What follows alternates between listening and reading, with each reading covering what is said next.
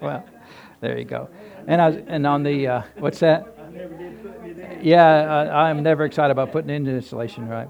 And the other thing about the ceiling, the original plan was we were going to take off all that roof in there. It was in the sanctuary and open up to the curved ceiling, and then we were going to spray foam that for insulation because there's no real. It's just wood and then metal, and but they're so pretty.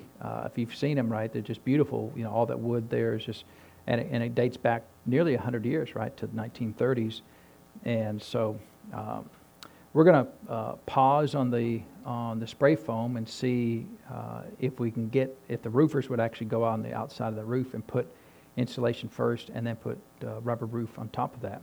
And don't know if they'll do that. They're the experts, and so we'll see what they say. But if they can, then we'll get a quote from them to see how much it costs to do that. And the only problem with that is instead of just doing the sanctuary, which is what we were doing, we'd have to do the entire building, right? And so the building, I think, is 8,000 feet long? I mean, it's a big old building, right? I know it's 60 feet wide, and I think it's 150 feet long, because I think it was 120. And they added 30 more feet back in the day. So I don't know, whatever it is, but so they'll be here with us on Friday. We'll talk to them about it and get some insight from them on that, and then we'll let you guys know. So, but the other good thing is, because they don't want to paint anything, they don't want to paint the ceiling, they don't want to paint the trusses. They want to leave it all just. We'll save a lot of money on paint, so it's all right, right? So it's like, well, okay, well then we won't spend the money on paint, and so.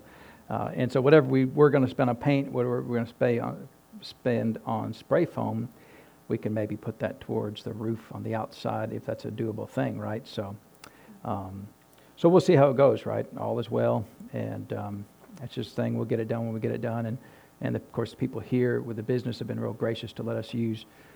I know it's our building, but it's their business, right? And we don't want to interrupt their business, and so we try to make sure that we're good subtenants of their business here, and so we make sure everything's clean at the end of it, and we haven't gone over there and take advantage of all the drinks there. And but if you do need an immunity boost, you can get one right over there, right? Or you can believe God, right? So it's you can get it in a cup or get it out of the Bible, right? So and sometimes you get them out of both, right? So in fact, I was talking to a pastor friend of mine. He'd hurt, I think tore his Achilles tendon, right? Which is, anytime you tear your Achilles tendon, that's a big deal, right? And so he's had a bunch of surgeries, and just hasn't been doing well. And they've gone in there and they've had to scrape it, and they get that scar tissue on it, and it's not healed as well as it should. And he's actually finally found another doctor, and they said the doctor's kind of a holistic doctor, which just means that they look at the kind of the whole package, not just surgery, but also your nutrition, what you eat, and that type of thing. And so he's been getting some really good success with that. And of course, he's a faith pastor. He believes in healing, and so I told him my faith is with his faith, the full, complete recovery. Amen. And so in fact. For Sunday, we're going to be talking about the resurrection. Of course, it's Easter, but I was at home today, and usually on a message like that, the Lord will start talking to me, sometimes weeks or months ahead of the particular service there. But a question came up in my heart. Why did Jesus have to be resurrected? I thought, that's a really good question. Anybody get the answer for that? And so I told the Lord, I said, well. All right, then we're going to have to find the answer to that question. I think it's a good question, right? So a lot of times, the beginning of a message is a question, right? Why did the Lord have to be resurrected, right? And so that'll be a good. I'm looking forward to it because the studying I've already done on it so far has been. I've enjoyed doing the studying on it. So, and who knows how many hours you put on the studying for those things. But for me, a lot of times the studying is. The journey of studying is just as valuable as the end result, because when you find out these things and you put a lot of things together, and a lot of times you go down paths that don't go anywhere, but that's good because you go don't go down that path. That's not going to get us where we need to go. And so it's and that's one reason I enjoy studying is just There's so much revelation in the Word of God, so much insight about things that, sometimes even we take for granted. So, nope, you can ask me after church. It'll be fine. And so that's after church question. So, all right, well, let's pray and thank the Lord for His Word today. So, Father, we thank You for the Word of God. And Father, we thank You for Your great Spirit that dwells on the inside of us, that speaks to us, to remind us every day, Father, that You're the King of kings and the Lord of lords. And Father, You alone are worthy to be worshipped, and You alone are worthy to be honored, Father, to be exalted. So, Father, we look to You and to Your Spirit to speak and to teach, to instruct, and to guide. We thank You, Father, for the great ministry of the Spirit of God that You've given to us. You paid such a great price, Father, to send the Spirit into the earth. And so we thank You for that, Father, in Jesus' name. Amen. Well, let's open up our Bibles to the book of Philippians. We'll get started there today. So we got to, let's see, I guess I should be in Philippians 2. I'm over Isaiah. It's not a, sometimes people say, well, it must be God. No, it's just I've opened it up to Isaiah. So, but Philippians chapter 2. So and it's interesting because where we're at with Philippians, it's actually crossing a lot of the same boundaries as the things we're going to be teaching on Sunday and Easter. But that's not unusual there. But we got down to Philippians chapter 2, verse 3, where it says, "Let nothing be done through strife or vainglory, but in lowliness of mind, let each esteem other better than themselves."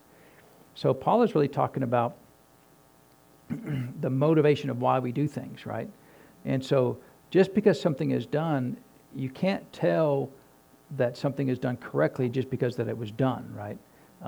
Some people can sing and be great servants of the Lord, right? Some people can sing and it's all about them.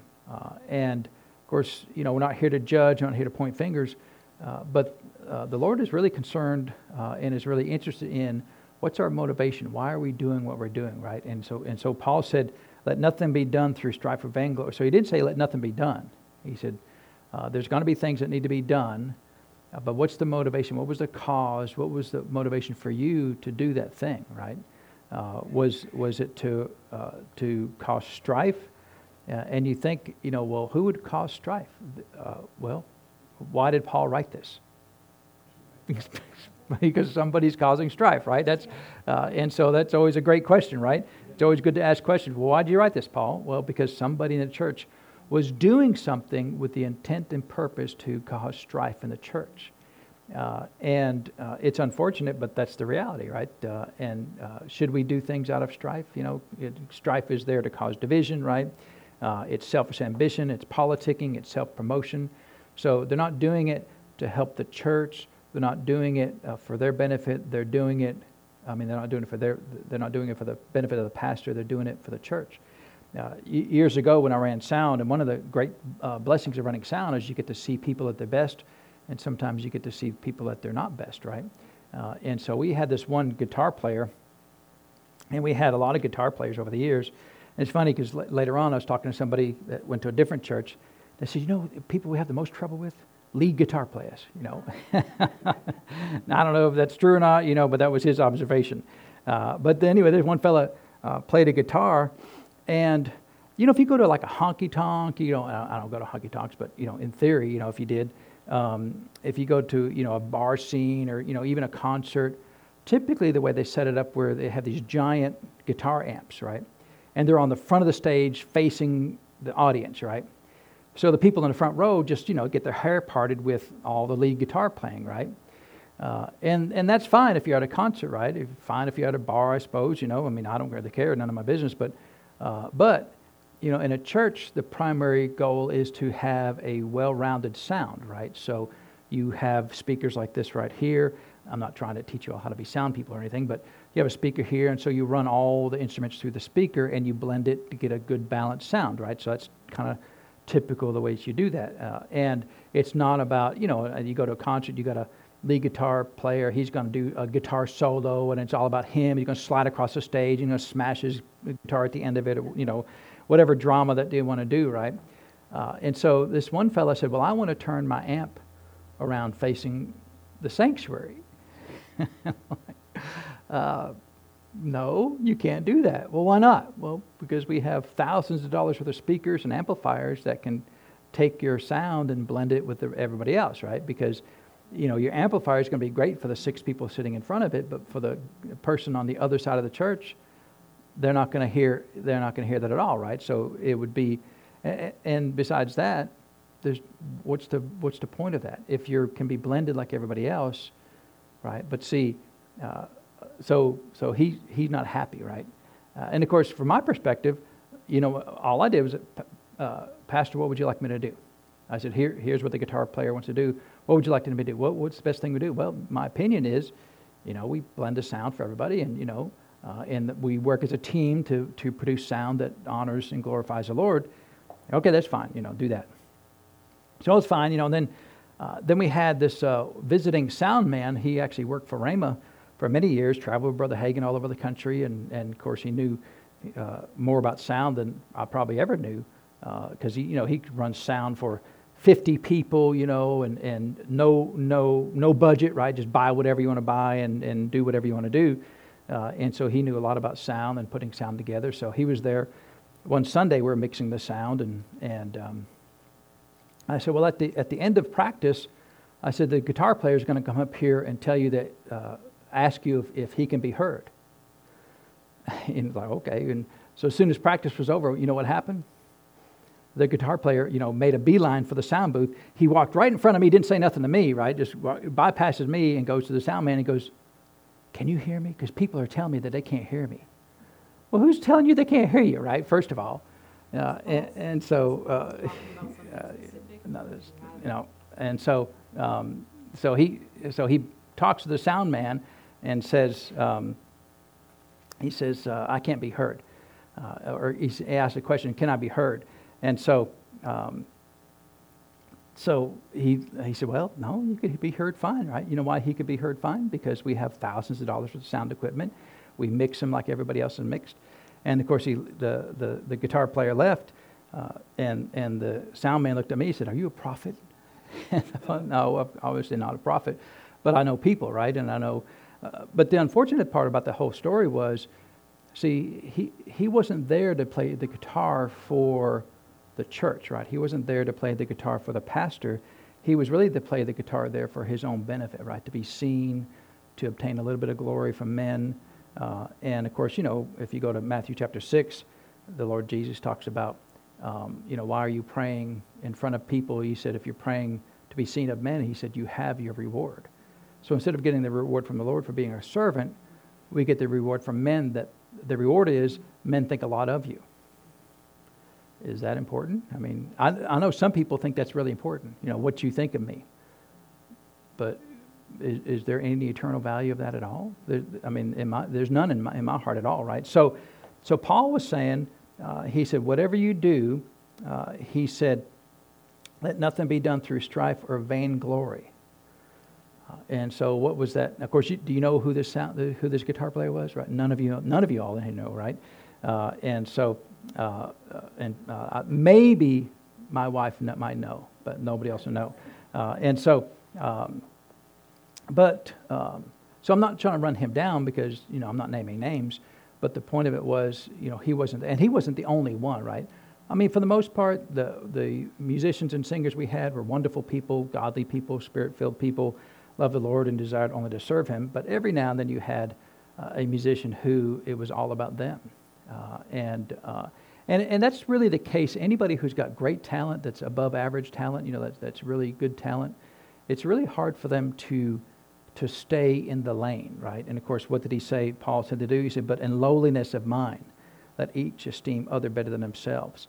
So remember, we talked a little bit about lowliness of mind. It's the same word for humility, and humility is not being downtrodden, stepped on, and never having an opinion. Being humble is staying under the Lord, right, where He's above you and you're below Him. When we step out and say, look at me, look how wonderful of a guitar player I am, we've stepped out of our lane, and now we're the Lord, right? Now we want to be worshiped. Now we want to be have the accolades of men as if we're worthy to be worshiped. But that's really cause for great concern from the Lord, because He's the only one worthy to be worshipped, right? But men, He said vainglory, right? He didn't say that there wasn't glory in it. He said the glory there is vain or of no value, right? The word vain means of no value. So, and who can judge that? Well, only you can judge that, right? Only you can judge your own motivations. Only you can decide, why am I doing this thing? Am I doing this to be seen, to get the accolades of men? And I know there's a balance to everything, because Jesus said in Matthew chapter 5, let your good works shine so that it be seen of all men. But He also said so that the Lord would get the glory, right? So if you're doing things and your desire is for the Lord to get the glory, that only you can judge that, right? But and most of the time we can tell what somebody's motivations are. But there's politicking and self-promotion in church, and of course this is written to the church, right? The church has no business being involved in these things, but many times these things are in the church, right? Because, you get outside the church and the whole world is competing for glory, right? The whole world is competing to say, look how important I am. And someday all of those people will stand before the Lord Jesus. And the Bible says that every knee will bow and every tongue will confess, right? But between now and then, they think they can stand in their own glory. And fortunately, we have inside information that none of us are worthy to be worshipped. All of us should be servants of the Most High God. And so He said, in lowliness of mind. And so you keep your mind where it's supposed to be. You never think more highly of yourself than you ought to. But see, humility, people think humility is thinking less of yourself. Well, that's not humility, right? Humility is thinking of you as the way the Lord thinks of you. I'm a child of the Most High God. I serve the Almighty God. I worship Him, and He alone is worthy to be worshipped. And I'm unworthy to be worshipped. And that's being lowliness of mind. That's me acknowledging that the Lord is great, and I am not. And because of Him, I'm able to do what I do in this earth. And He said, let each esteem other better than themselves. So when there's politicking going on in the church, that's when you're thinking, my supply or what I have is more important than what you have. I'm more important than you are. I need your position that you've got. And even, when I was with my pastor, I was hired and fired from so many different positions over the years, and never really tried to get them, and got fired from a lot of them, And so, but even when I had positions, it was amazing how many people tried to compete with me for that position, and I didn't want it to begin with. In fact, I remember one Wednesday night, the pastor decided that he wanted spiritual leaders. He didn't like the word elders, which is a perfectly biblical name, but he'd had a lot of conflict with elders over the years, so he decided to rename them to be spiritual leaders, which is not a biblical term, but it's what he chose to call them. And he said, and from the pulpit, he looked me back at the sound booth and said, Chip, you want to be a spiritual leader? That's a really loaded question, because I thought, I can't imagine the wrath I would incur if I said no. But I really wanted to say no, because I'd seen what had happened to the elders prior to me, and I did accept it, and did regret it too as well. So, but that's another whole discussion there. But he said, let each esteem others better than themselves. So from my perspective, look, if you want this job, you can have it. It does not belong to me. My blood is not written on this position. If you want it, no big deal at all, right? And so he said, let each esteem other better than themselves. And so that's a good measurement for your own heart. When you're with somebody, is the person that you're with, are they better than you? I'm not saying are they actually better than you, but can you treat them like they're better than you? Can you treat them like they're more important than you? Can you treat them like they're worthy of honor? Can you treat them like they're a valuable person? And that's what Paul is saying, right? And of course, in this context, he's talking about when it comes to things going on in the church. And then he says, into verse 4, he says, look not every man unto his own things, but every man also unto the things of others. And so, of course, there's a few things of interest in here, because we don't have to turn there, but over in 1 Peter chapter 4, Peter said, but let none of you suffer as a murderer, That's not the context of what we're saying, right? But or as a thief, or as an evildoer, or as a busybody in other men's matters. It's interesting who he lumped busybodies with. A murderer, right? I mean, it's like, if he said busybody or jaywalker, or, somebody who was caught speeding, 40 and a 35, that's all kind of, in our mind, that's all kind of the same level of stuff. But he said busybody and murderer. I mean, that's a pretty big, leap there from busybody to murderer there, right? Or even thief or evildoer. I mean, what's that? I mean, that's whatever they're doing is not good, right? So he lumps the busybody in with that person, and I looked up just the word busybody, one who takes the supervision of affairs pertaining to others, and in no wise to himself. You want to know what's going on with everybody else, except you won't let nobody know what's going on with you, right? You want to tell everybody else how to do their job without anybody telling you how to do your job, right? Well, that's a busybody, right? Hey, you do that. Hey, you do. Like, well, maybe you don't tell me what to do, but you just told everybody else what to do, right? You ever been around people like that? They're great supervisors, but they have a hard time accepting any correction at all, right? But Peter put that in a pretty grave context, right? But that's not what Paul's talking about in Philippians. So that's what Peter's talking about over there, right? And you can meddle on busybodies for a long time, right? I used to, there were some folks that we went to church with, and, these folks, after a while, it was really hard for me to be friends with them, because all they wanted to know, or all they wanted to do was know all the business of everybody in the church. And, hey, did you hear about that? And so then they wanted to gossip about everybody on the church. Hey, did you know about that? Did you hear about that? And hey, what do you know about this? What do you know about that? And it's like, is that all you want to know? It's just what's going on with everybody's life? You're not the pastor, right? What can you do? It's not about, so we can pray for them. It's not. You're not praying for them. You just want gossip, right? And that's what they'd always go around, just find all the because there's a real emotional need for certain people to be in the know, right? I got to know everything about everybody, and it's really, I don't know if it's any other kind of issues other than that, but there's a real need for that kind of person to know what you're doing, right? What you're doing at home, and what you're doing, what's your job, and how you're doing your job at church. But they can't stand any scrutiny on their own life, right? And so, but again, that's not a whole discussion. Paul is talking about look not every man on his own things, but every man also on the things of others. So what he's talking about here in verse 4 is really finding that balance in your life to not be a selfish person. In all of our lives, we have so much to do, especially in our society. I was thinking about something about, some of these people. I've got all these old, Bible translations from the 1800s, some from the 1700s, some even from the Geneva Bible was written in the 1500s, right? The primary version of that people use today is from 1599. And a lot of these Bible translations were written by one guy. There's 31,102 verses in the King James Bible, and somebody had to translate every single one of those into English, and go to the Hebrew for the Old Testament. But see, it wasn't just Hebrew. Most of it was Hebrew, but then every now and then they'd throw in some Aramaic, just other languages right in the middle of it. It's like, where'd this come from? When you get into, like Daniel and places when they would go outside of the nation of Israel, a lot of times they'd intersperse other languages right there in the middle of so they have to know that language, right? They'd have to go and learn what that language is. And so, one of my favorite translations is Phillips' translation of the New Testament, J.B. Phillips.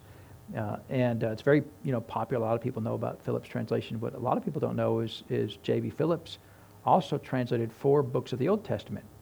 And he's got an interesting introduction. He said, I love Greek language. He said, but the Hebrew language, it's so terse. It just says words, and nobody knows what these words mean.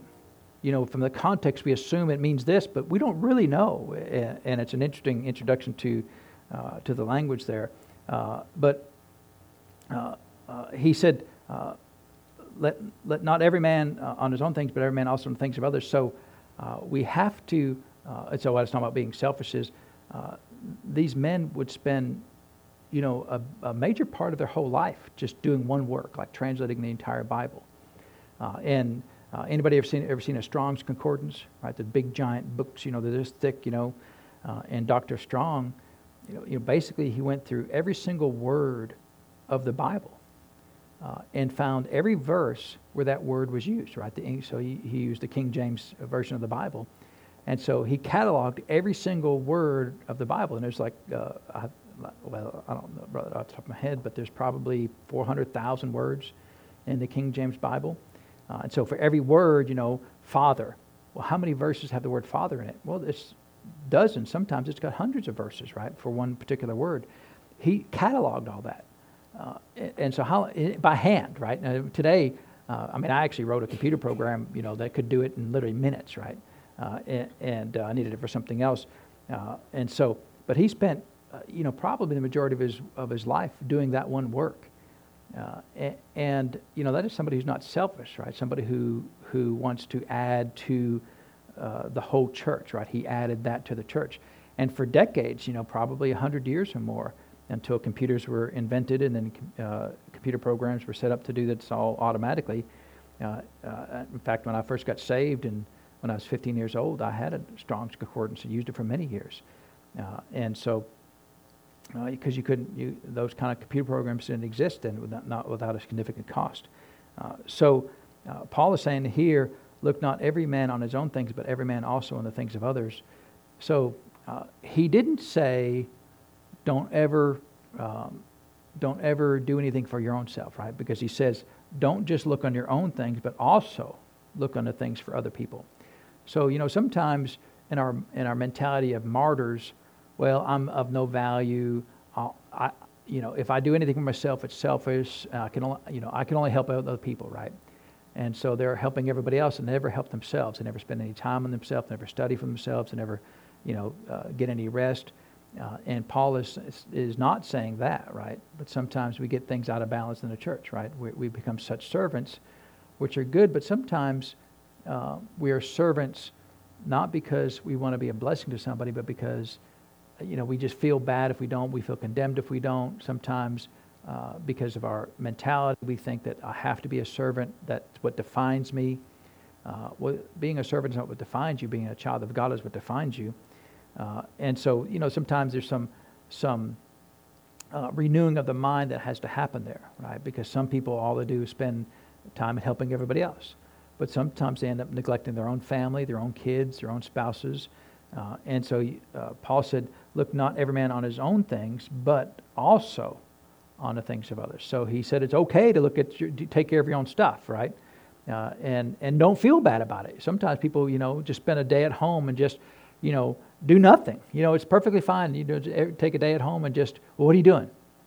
Absolutely nothing. Oh, you're a terrible person, right? I never feel bad about just doing nothing every now and then, right? It's not very often I get to do that, but every now and then I'll just, what are you doing? Nothing.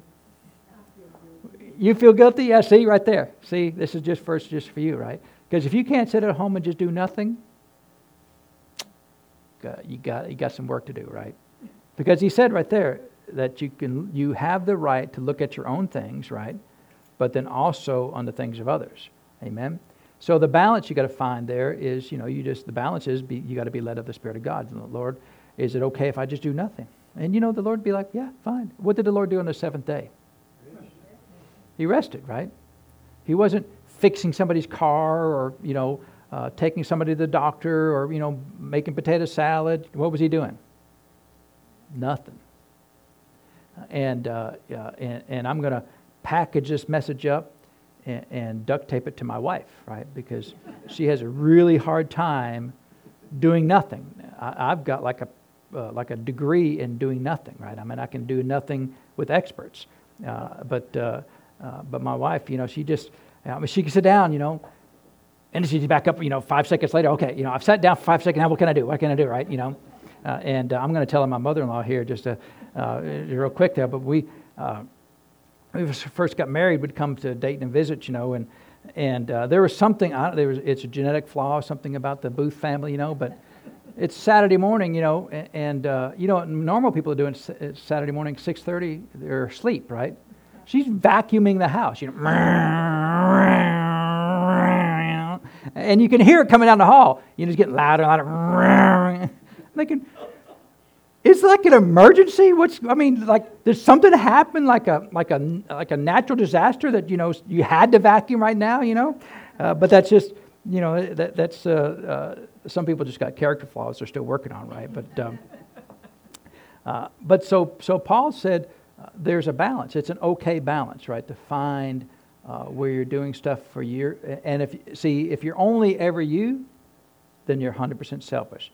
But also, if you're only everybody else, you're probably still selfish, because if you're feeling guilty, you're still thinking about you, right? I know it's kind of heaping on you, double up on you there for that one, right? But so you've got to find the balance where it's perfectly fine to help somebody, and it's okay sometimes to say no. It's perfectly fine, right? Because I know Ephesians does say give to everyone who has need. But there's also that's with the implication of you're led of the Spirit, because just because someone says, "Hey, I need $10," do they actually need $10? Do you know if they're telling the truth? I mean, they could be lying, right? You ever had anybody lie to you about and so, in fact, I've had people to ask me to lie on their behalf, and no, that can't happen, right? And so is there a balance? Well, there is a balance there, right? Look not every man unto his own things, but also. See, the key word is also, right? Because if you leave out the word also, it says, look not every man on his own things, but every man on the things of others. That's a busybody, right? If you're just doing it just to get information, right? Or there could be other things that are motivating you to do that. But Paul included the important word also, right? So can we find that balance, right? Is it okay to do something for yourself, right? Is it okay for you I'm just going to make me a sandwich. I'm not going to make anybody else's. I'm going to make me a sandwich. It's going to be the best sandwich in the whole world. Nobody else is going to have it, right? Unless your kids show up, and then they get to eat everything, right? That would be a good balance, right? Because the thing I find about the Word of God that's really helpful is the Word of God is full of balance, right? I'm a martyr, I've got to sacrifice my life for everybody else. Well, that's not true. The position of martyr was already done by the Lord Jesus, right? That position of being a sacrifice for everybody else has already been done. And if the Lord God Himself can rest on the seventh day, you think He's upset if we ever rest? Didn't Jesus rest? I mean, one of the greatest sermons He ever gave was the woman at the well, and He was there because He was resting, right? Philippians chapter 2, verse 4. To me, that's a pretty good verse, right? Find the balance in your life. Well, what's the balance? There's no number, right? It's not 60-40, it's not 70-30, it's not 50-50. It's whatever works for you with the call of God in your life, right? Because some people are just called to, some people, they just love making food, right? Well, that's fine, right? Some people love mowing yards for people. Fine. Some people love fixing things for people. It's not a problem, right? It's whatever you do. Just make sure that what's your motivation. Verse 3 asks you what your motivation is. Verse 4 says find the balance, right? And if you'll do that, you'll live a very productive, happy, stress-free life, right? And then from verse 5, he shifts gears here a little bit. And from verse 5 down to really verse 5, 6, 7, 8 is one of the most packed full of verses of Revelation that's in the New Testament. And so Paul starts in verse 5. He said, "Let this mind be in you, which is also in Christ." So he's kind of setting us up here, right? So he's going to tell us about what the Lord Jesus is doing, and then. You want us to make him something there? So he's setting us up here in verse 5, let this mind be also in you, which is in Christ Jesus. So he's encouraging us, think like the Lord thinks. And if the church as a whole would think like the Lord thinks, the church as a whole would be way better off, right? And so let this mind be also in you, which is also in Christ Jesus. But in the context of what he's specifically talking about, he starts in verse 6 and goes really through verse 8. So he says in verse 6, who being in the form of God thought it not robbery to be equal with God. So, in fact, I'm going to read 6, 7, and 8 because you really need the context of this so we can go back and see what he's talking about. So in verse 5 he said, let this mind be in you, which was also in Christ Jesus, who being in the form of God thought it not robbery to be equal with God, but made himself of no reputation, and took upon him the form of a servant, and was made in the likeness of men. And being found in fashion as a man, he humbled himself, and became obedient unto death, even the death of the cross.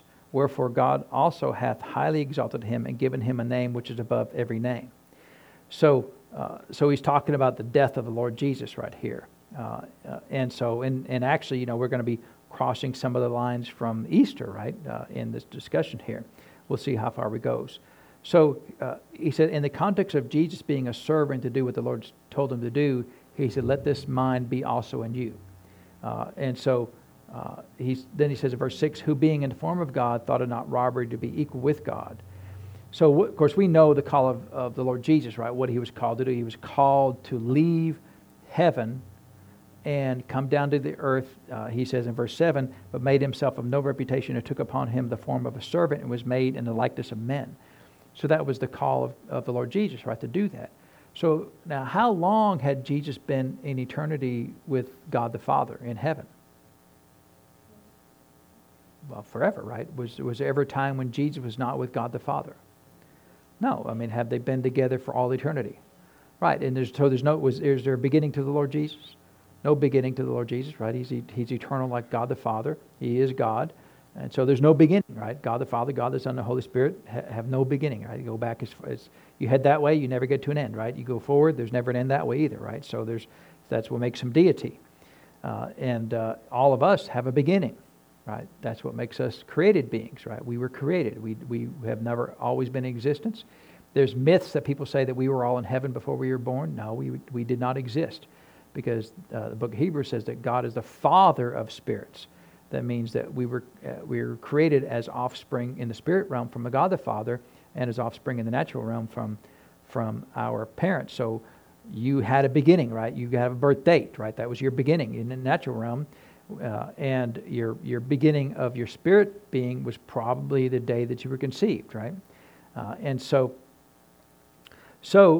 he said, let this mind be in you. He said, who being in the form of God thought it not robbery to be equal to God. So that's a little unusual, the way it's written there. I want to read the amplified version of that.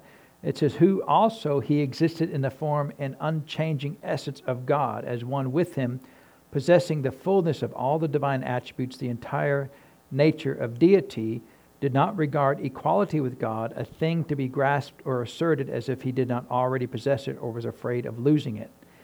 So, in other words, he was God in heaven with God the Father. But there was a need for him to lay that aside and come down to the earth to be born as a human being. Now, that's a big ask, right? I mean, that's a big... You ever had people call you up, ask for a huge favor? Hey, what are you doing right now? Nothing. Can you help me move right now? Well, yeah. I know when Anne-Marie graduated from college, we had to move her out of her apartment. And we said, well, how much? We had a couple boxes, right? How long were we there, Jared? It was all day, right? She had 87 boxes and 16 couches and 14, we don't know what it was, but it was an all-day event. It wasn't 2 boxes, right? And so, but family gets you a buy anyway. You can't. There's nothing too big you can ask for family. But it's funny, just a couple little things, and we're there for forever.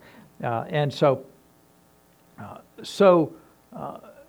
it was a big ask of God the Father to ask the Lord Jesus to leave that, because if he came to earth as God, then it's not really going to help the cause, because the purpose of it was, and there's so much wrapped up in the Lord Jesus coming to the earth. And if you remember the message back from Christmas about why Jesus had to be born of a virgin, there's so much wrapped up in that, because it says that he had to come and be formed as a man, but in verse 6 here, he's saying that, look, the Father has asked me to go down to the earth and to leave.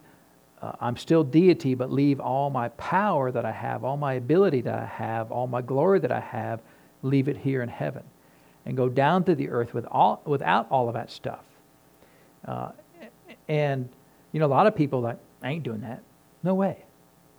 So for people like that, they want to hold on to it, don't they? They want to grasp it. And that's what he says, thought of not robbery or something to be grasped and held on to. I ain't giving that up. Don't ask me to do that. That's beneath me. And if you're ever going to be a servant, if you're a servant, what's beneath you? Well, there's literally nothing, right? Just dirt. It's the only thing beneath you, right? If you're a servant, and so is there anything too big or too small to do? Well, not as a servant, right? Years ago we were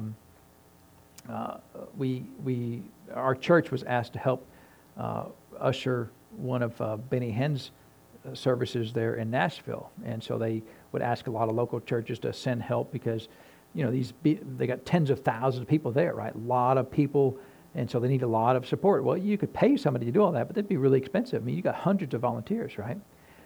And so we went down to Nashville and helped them out, and so they threw me up, and a friend of mine, we were way up in the nosebleed seats, and so what they would do is they would have these big curtains, these black curtains on these big rods, like 10 feet tall or so, and they'd want you to put all these.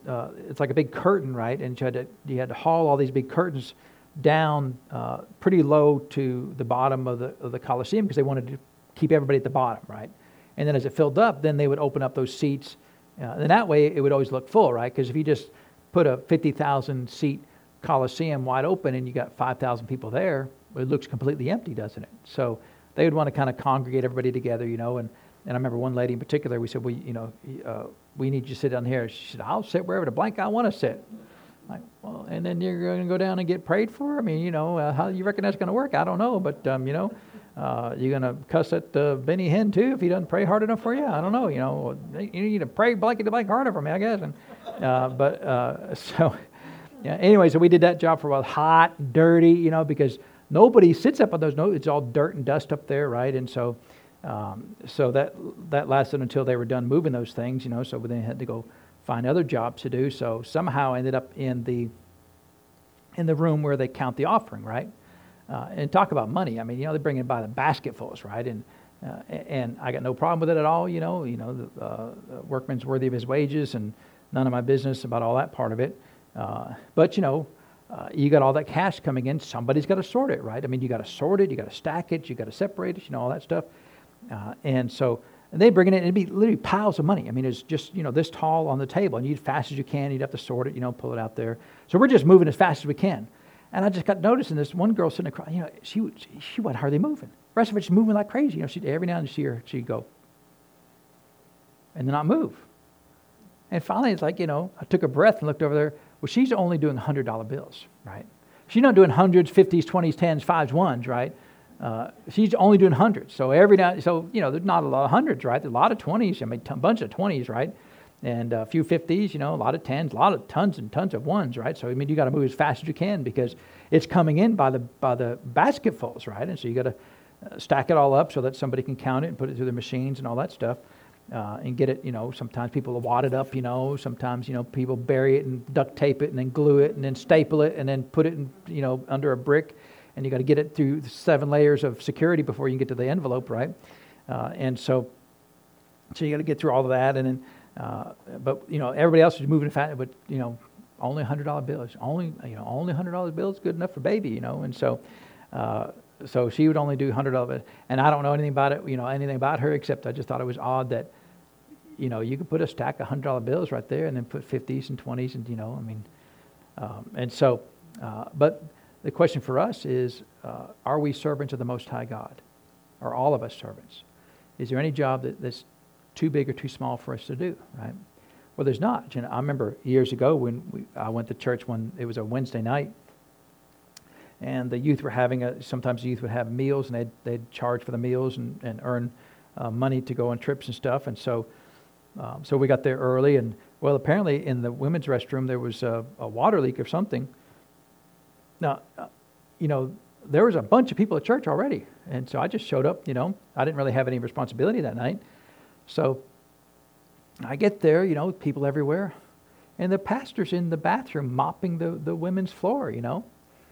I just thought, no, he's not doing that, right? I mean, it just something in me just like, no, was he too good to mop the bathroom floor? He wasn't too good to mop it. And I said, Pastor, you need to let me have that mop. You go do something else. He said, no, I've got this. And I was always very respectful of my pastor. But that night, it's like, no, you're not mopping this floor. You're leaving, go and do something else. People out there need you. They don't need me. They need you. And so I was very frank with him. In fact, I wasn't going to get in a pushing match with him because he did have a black belt in karate. And so, he probably knew 3 different ways to hurt me without me even knowing it. And so, but I did stand my ground and demanded that he give me the mop. And so, so that was a good example that he wasn't too good to do things, and he never was too good for things. But, he didn't need to be there, right? There was people everywhere. He should have been with other people helping them out. And it wasn't because he was afraid of them. It was just there was a need, and he was going to do it, right? And he couldn't find anybody to do it at that time. And so, so for Jesus, he said he thought it not robbery to be equal with God, right? The exact essence with God, right? So he was exactly equal with God because he is God, right? So, but he said it was not beneath him to leave heaven. So, and that's always a good test for us, Is there anything that's too small for us, right? And one of the things that my pastor would do, and I have found it to be effective as well. People come into church, they want to help. Okay, great. What do you want to do? Well, I want to preach. Okay, great. Well, we don't need a preacher right now, but we do need somebody to clean the bathrooms, right? And it's always a good test right there to see what they're going to do, right? And so, and I've tried that over the years and not been really successful over some of those things because I've had people, say, Pastor, what do you need? Anything you need, I'll be glad to do. And we're not a big church, so there's not a lot of things we need done, right? And so I said, well, actually, now that you mention it, the baseboards are kind of dusty. They could really use to just, it wouldn't take about 10 minutes to clean all the baseboards, right? They just, and they said, oh, well, not that. Well, that's all I needed right then, right? I didn't need anybody to preach. I didn't need anybody to, run the sound or sing or, write letters or anything. I just needed somebody to, 10 minutes to clean the baseboards, And they said no, walked off. I'm like, well, okay, and so see, they thought it was robbery to something to be grasped and held on to, that their position, right? That whatever they thought they were, that they wanted to hold on to that, right? That whatever position they thought they had or whatever reputation they thought they had, they didn't want to give that up, but to be seen being so lowly as to dust baseboards. I could dust a baseboard, it's not beneath me to dust a baseboard, but they asked, what I needed done, and that was the only thing I needed done at that particular time, right? So, and again, the key to verse 6 is verse 5, let this mind be in you, which was also in Christ Jesus, right? So he said it was not something that I'm going to hold on to and refuse to give it up. That's my position. I'm not giving it up for anybody. And the small wars are fought in churches over positions, aren't they? Right? You just go ask a deacon to step down in some denominational churches, and you're talking about nuclear war and everything, right? And so, but that's not the example that the Lord Jesus left us, is it? Do you think of anybody who could have made the case that I'm actually God, right? I'm not just I want to be God. I'm actually God, and you're asking me to lay that aside. And like he said in verse 7, and to be made like a man out of dirt and clay. And yesterday I'm sitting in glory and the rainbow's there and I'm seeing God and angels are coming and worshiping me and the elders are worshiping me. And, well, not the elders yet. That's after Jesus went to the cross, right? The elders were all down in Abraham's bosom, but the angels are worshiping him, right? You got cherubim and seraphim and all these, spectacular angelic beings, and he's in glory for all eternity, and you want me to give that up for these people that don't even love me, that barely can make it through a week without sinning? You want me to do that for them? Yeah. And Jesus is like, okay, when do we start? No problem. You want to start tomorrow? How about right now? Let's go right now. You want to? Well, they said right now in Genesis chapter 3, and it took them thousands of years, right? Because men are so slow. He said, let this mind be in you, which was also in Christ Jesus, who being in the form of God, thought it not robbery or something to be grasped or held on to be equal with God. And I just put a note in here. This was not a difficult decision for Jesus to make. He didn't sweat it. He wasn't concerned, what are people going to think when they see me stoop down there and washing the feet of my disciples? What are they going to think when people talk bad at me and I don't just open up the earth and swallow them? What are people going to think when I'm on the cross and naked before the very creation I made on a tree that I created? What are they going to think? Not even a second, not even a pause, right? Not even a nanosecond. And so, because then he gets right down to verse 7, and verse 7 is one of the most amazing verses, I think, ever. He said, but made himself of what? No reputation, and took upon him the form of a servant, and was made in the likeness of men. Now that's an amazing verse right there. No reputation, made himself with no reputation. You know, one of the worst things you can ever say is, what are people going to think? What are people going to think about me? Well, what is that? That's somebody with a reputation, right? That's somebody who's concerned about what people are going to think. And so he said, let this mind be in you, which was also in Christ. He made himself of no reputation. And this is one of the greatest superpowers you can ever obtain as a Christian, when you get to the point that the thoughts of men are of no concern to you. The thoughts of men about you are of no concern to you. And if you can ever get there, see, if you're there, you're just like the Lord Jesus, right? So now you're in the same exact boat as our Master, right? Same exact boat as our example of the Lord Jesus, that he made himself of no reputation. So not just diminished reputation, no reputation. Where was Jesus when he was 29 years old? What was he doing? We don't know, right? I mean, probably he was a carpenter, right? He was a carpenter's son, so he's probably a carpenter, right? Did he have the most famous carpenter store in the world? Was his carpentry known around Asia and Europe? And did people come from all around the world to buy carpentry items made by Jesus? No. Who had heard of Jesus before the River Jordan? No one. John the Baptist, I mean, family knew him, right? And a few of the teachers of the law, remember, when he was 12, he went to Jerusalem and was teaching the teachers of the law. A few people knew of him, but for the most part, nobody, right? I mean, he was born in Bethlehem, a little kind of podunk town as far as the Gospels are concerned, right? Moved to Nazareth, not exactly a thriving metropolis, right? I'm going to find the biggest city. I'm going to go set up my ministry in Jerusalem. His ministry was in Nazareth for the most part, in Galilee, right? But he visited Jerusalem, but that wasn't really where his main headquarters was at. It moved around over the years, right, to different places. But that's a pretty big statement. But he made himself a no reputation. And I remember years ago, my pastor loved this verse, and he would teach a lot on this verse. And if we can get to a point where, someone the other day just told me, so and so. Oh yeah, I know him. They said they hate you. They told me that. They hate you. So, I mean, I said that has no impact on me whatsoever. I don't dislike that person more or less now that I've heard that information.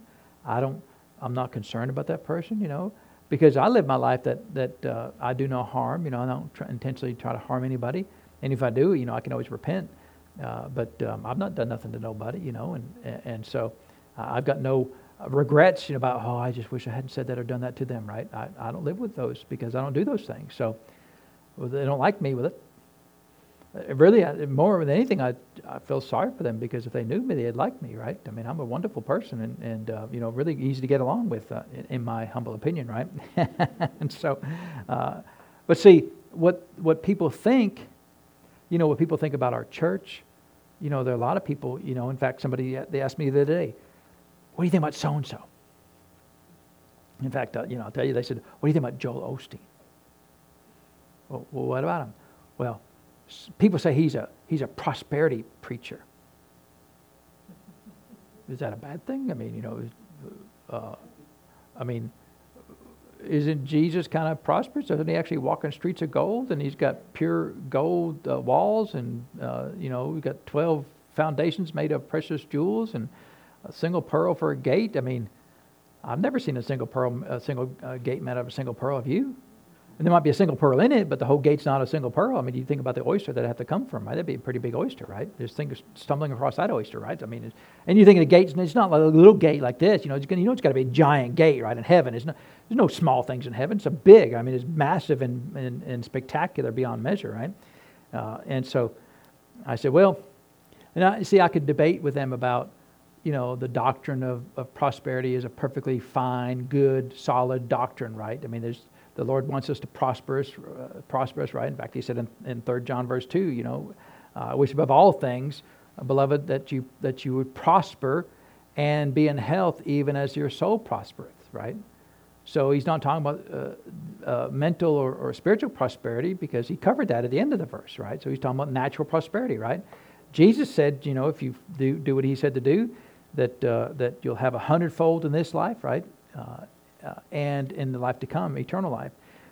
And so, you know, instead of debating the pros and cons of the prosperity doctrine, which, I mean, I could do it, but, you know, you're kind of casting your pearls before the swine, because if you don't know that prosperity is a godly thing, then it's really hard to change people in that, because that's such an easy doctrine to fix, right? So easy. I mean, there's literally thousands of verses on prosperity, and they're all positive, right? I mean, there's some warnings about, you know, don't let money be your god, no doubt, but there's so many verses that God wants to prosper you, right? Is that the only thing important in life? Well, no, it's not. It's not even on the top 10 probably, but it's still, the Lord gave it to us, right? And He says a lot of things about money in both in the Gospels, Old Testament, New Testament, and so. I said, I imagine that Joel Osteen has probably helped more people in the last year than I have probably helped in my entire life. So it's hard for me to say anything against him about that. And you reckon he has? I mean, he's got 18,000 people go to his church. You reckon he's probably fed tens of thousands of people, clothed tens of thousands of people, helped the rent and food with tens of thousands of people? I mean, the last year, I mean, I don't know, but you know, I bet he spent millions of dollars on benevolence programs. Millions of dollars, right? Because, I mean, I don't know, but I imagine their budget for the year, they probably bring in, I bet probably $250 million a year is my guess. Just a guess. I mean, I don't know. But it's millions of dollars, right? If they just gave $10 million to help benevolence, well, that's more money than this church has made in the lifetime of the church, right? We've not earned $10 million in the lifetime of this church. So how many people you reckon he helped? A lot more than I have. And nothing against you, but a lot more than you have, right?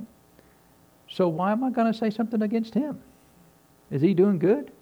Do I agree with everything he says? Well, I don't know, you know. I mean, the only one I ever could say is about Brother Hagin, and not because I'm fanatical about Brother Hagin, but, you know, he's just a really good Bible teacher. But, I mean, so he's helping a lot of people, amen?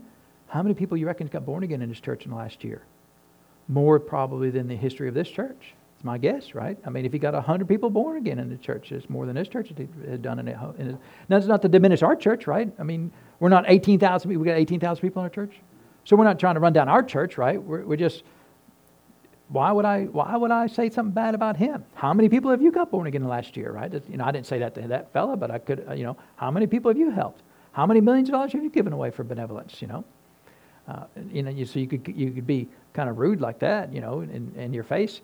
But it's just funny, right? Because there's for some people there's always a fight, right? And I know people. In fact, I think it was that particular group of people that had showed one of his videos, Joel Osteen's videos at church, and then spent the whole time saying how wrong he was about everything. It's like, wow, that's pretty tough, right? The whole goal is just tell how somebody's wrong, you know. And I bet they were wrong about how they were wrong, you know, about how he was wrong. Because is prosperity a correct biblical doctrine? 100%. That God wants to prosper you? 100%, right? 100% He wants to prosper you. I mean, He said if you give tithes and offerings, He'll open up the very windows of heaven, right? Jesus said if you give, we give measure pressed down, shaken together, and running over, shall men give it to your bosom. I mean, how many verses you want to go through, right?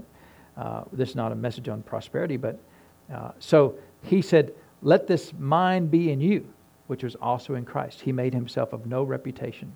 So when you think about it, you know, how important is it what people think about you? If you heard, I heard so-and-so said this about me, how would that affect you? How would it affect your mind, right? How would it affect your emotions? See, for me, because to me, it's if Brother Randy called somebody and said, hey, that Pastor Chip, he ain't no count. That hurt my feelings, right? Because I value the opinion of a spiritual leader, my spiritual elder in the Lord. His opinion matters, right? Now, it shouldn't, but, in some regards it shouldn't. But, I mean, it should in the sense that if he's right, then, his opinion is correct. That would bother me. But somebody who's not an example of the Lord Jesus says something against me.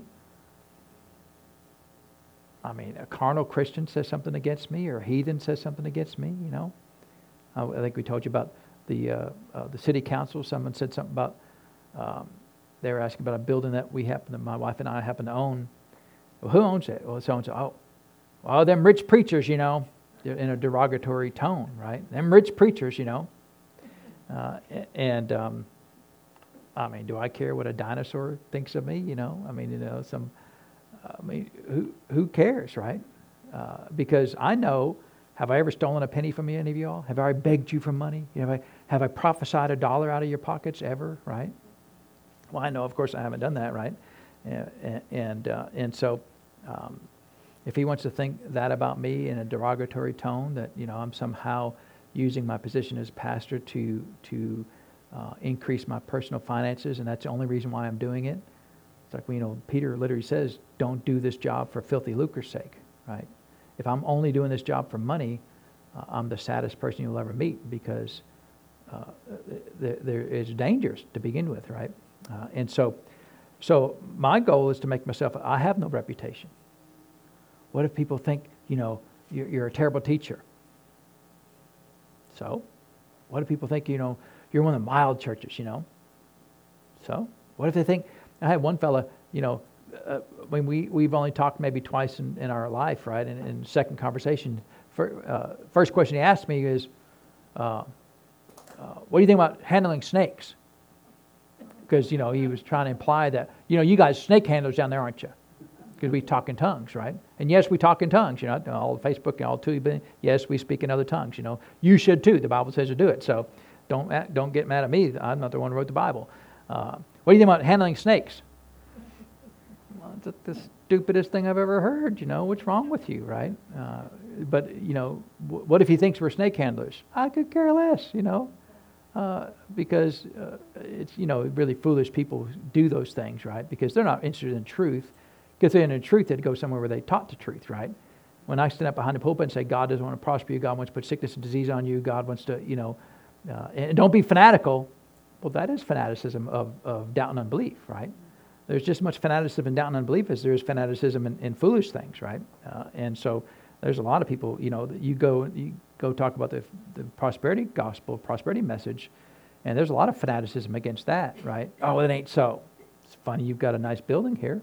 You've got a nice car you're driving. You've got a nice job that you've got. You've got a nice retirement fund. Seems like all that's prosperity, isn't it, right? And so, but that's not a whole discussion right there. So, but there's more things I want to bring out in verse 7 there, because it's such a big verse, and we'll have to pick that up next Wednesday. But that was for Jesus, it was an easy thing to do, but you think about how big of a thing it was to lay aside actually being God and come down as being limited. One of the hardest things for some people to do, especially if they go all the time, is to ever be ill, right? Ever be sick, ever be unable to do what they normally do, and they almost can't stand it, right? It's almost like, they can hardly contain all the energy that they normally have, that maybe they can't walk, or maybe that, whatever it is, and it's, hopefully it's just a short-term thing, but it's really hard for people like that to suddenly go from being the person that they did all these things to being the person that's not doing all these things. And yet Jesus did that by choice, right? He couldn't just speak to the mountain and have it created. He had to do it by the power of the Holy Spirit, right? And he couldn't do it before he was baptized in the River Jordan. So when he was 29 years old, there was no speaking to the mountains. Whoever shall speak to the mountain be the cast into the sea. There was no speaking to the mountains before that. There was, of course, he did have faith, and he could have done some things by faith, but he couldn't do it with inherent power of the Holy Spirit that we all have now. And so you think about going from being unlimited to being entirely limited. You just have to meditate on that for a while to think about how big of a change that was for Jesus. And yet he did it, no problem. Be glad to do it. When did we start? And he did. He came to the earth, right? And so we'll look at verse 7 just a little bit more, because really these verses are some of the best verses to understand the deity, the dual role that Jesus played as being all of God but being all of man. And it's some of the best verses to give us that revelation that in all of Paul's writings and really the New Testament. And it was Paul's revelation of the Lord Jesus as being God that we really gained the most insight about in that area. I think I was mentioning Sunday about how it really seemed like the disciples, although they loved Jesus, they believed in Jesus, it seems to me that they only ever saw him as a very, very powerful, good, but a man, right? Not actually God, but just a really good prophet, a really good man, one who did miracles, but by the power of God, not by his own ability. Of course, he said that too, that he didn't do it by his own ability. So I don't know that they ever had the revelation until after the resurrection that he really was God. And through Paul's writings, I know eventually John got it, but I don't know that they had it when they were with Jesus on the earth. Amen? Because they sure would have treated him differently if they actually thought he was really God, right? They treated him like a human being many times. Amen? And so let's pray and thank the Lord for his word today. So Father, we thank you for your word. We thank you, Father, for your blessings. We thank you, Father, for being good to us and speaking to us, Father, being kind towards us. And so, Lord, we thank you for your word. We thank you, Father, that you were all God, and yet you chose to lay that aside for our benefit. And Father, you did that without concern of the thoughts of men, that who cares what other people thought. And so, Lord, we thank you for that. We give you the praise and the honor for that example that you laid before us. In Jesus' name, amen. So let this mind be in you, which was also in Christ Jesus. Amen. So we need to think like Jesus thinks. Amen. And the only thing that matters to me is, what does God think about me? Right? And I really believe that. What does God think about me? What people think about me, it just really doesn't matter. But what God thinks about me, that's what really matters. Amen. If you can get to that point, one person said about Smith Wigglesworth, he said that he feared God so much that he feared no man. And that's a really good statement there, right? And that's really who Smith was, right? He could care less what people thought. Oh, there he goes again, being Smith, and he raised people from the dead. Amen. And so praise God. Well, let's get ready to receive this evening's offering. So don't forget, we've got a few more days. Just pray about it. If the Lord prompts you in your heart to invite certain people to church, invite them to church. It'll be okay. And all we have to do is our part. The Lord does his part, which is to prompt them to come. And so come ahead, Mr. Jared.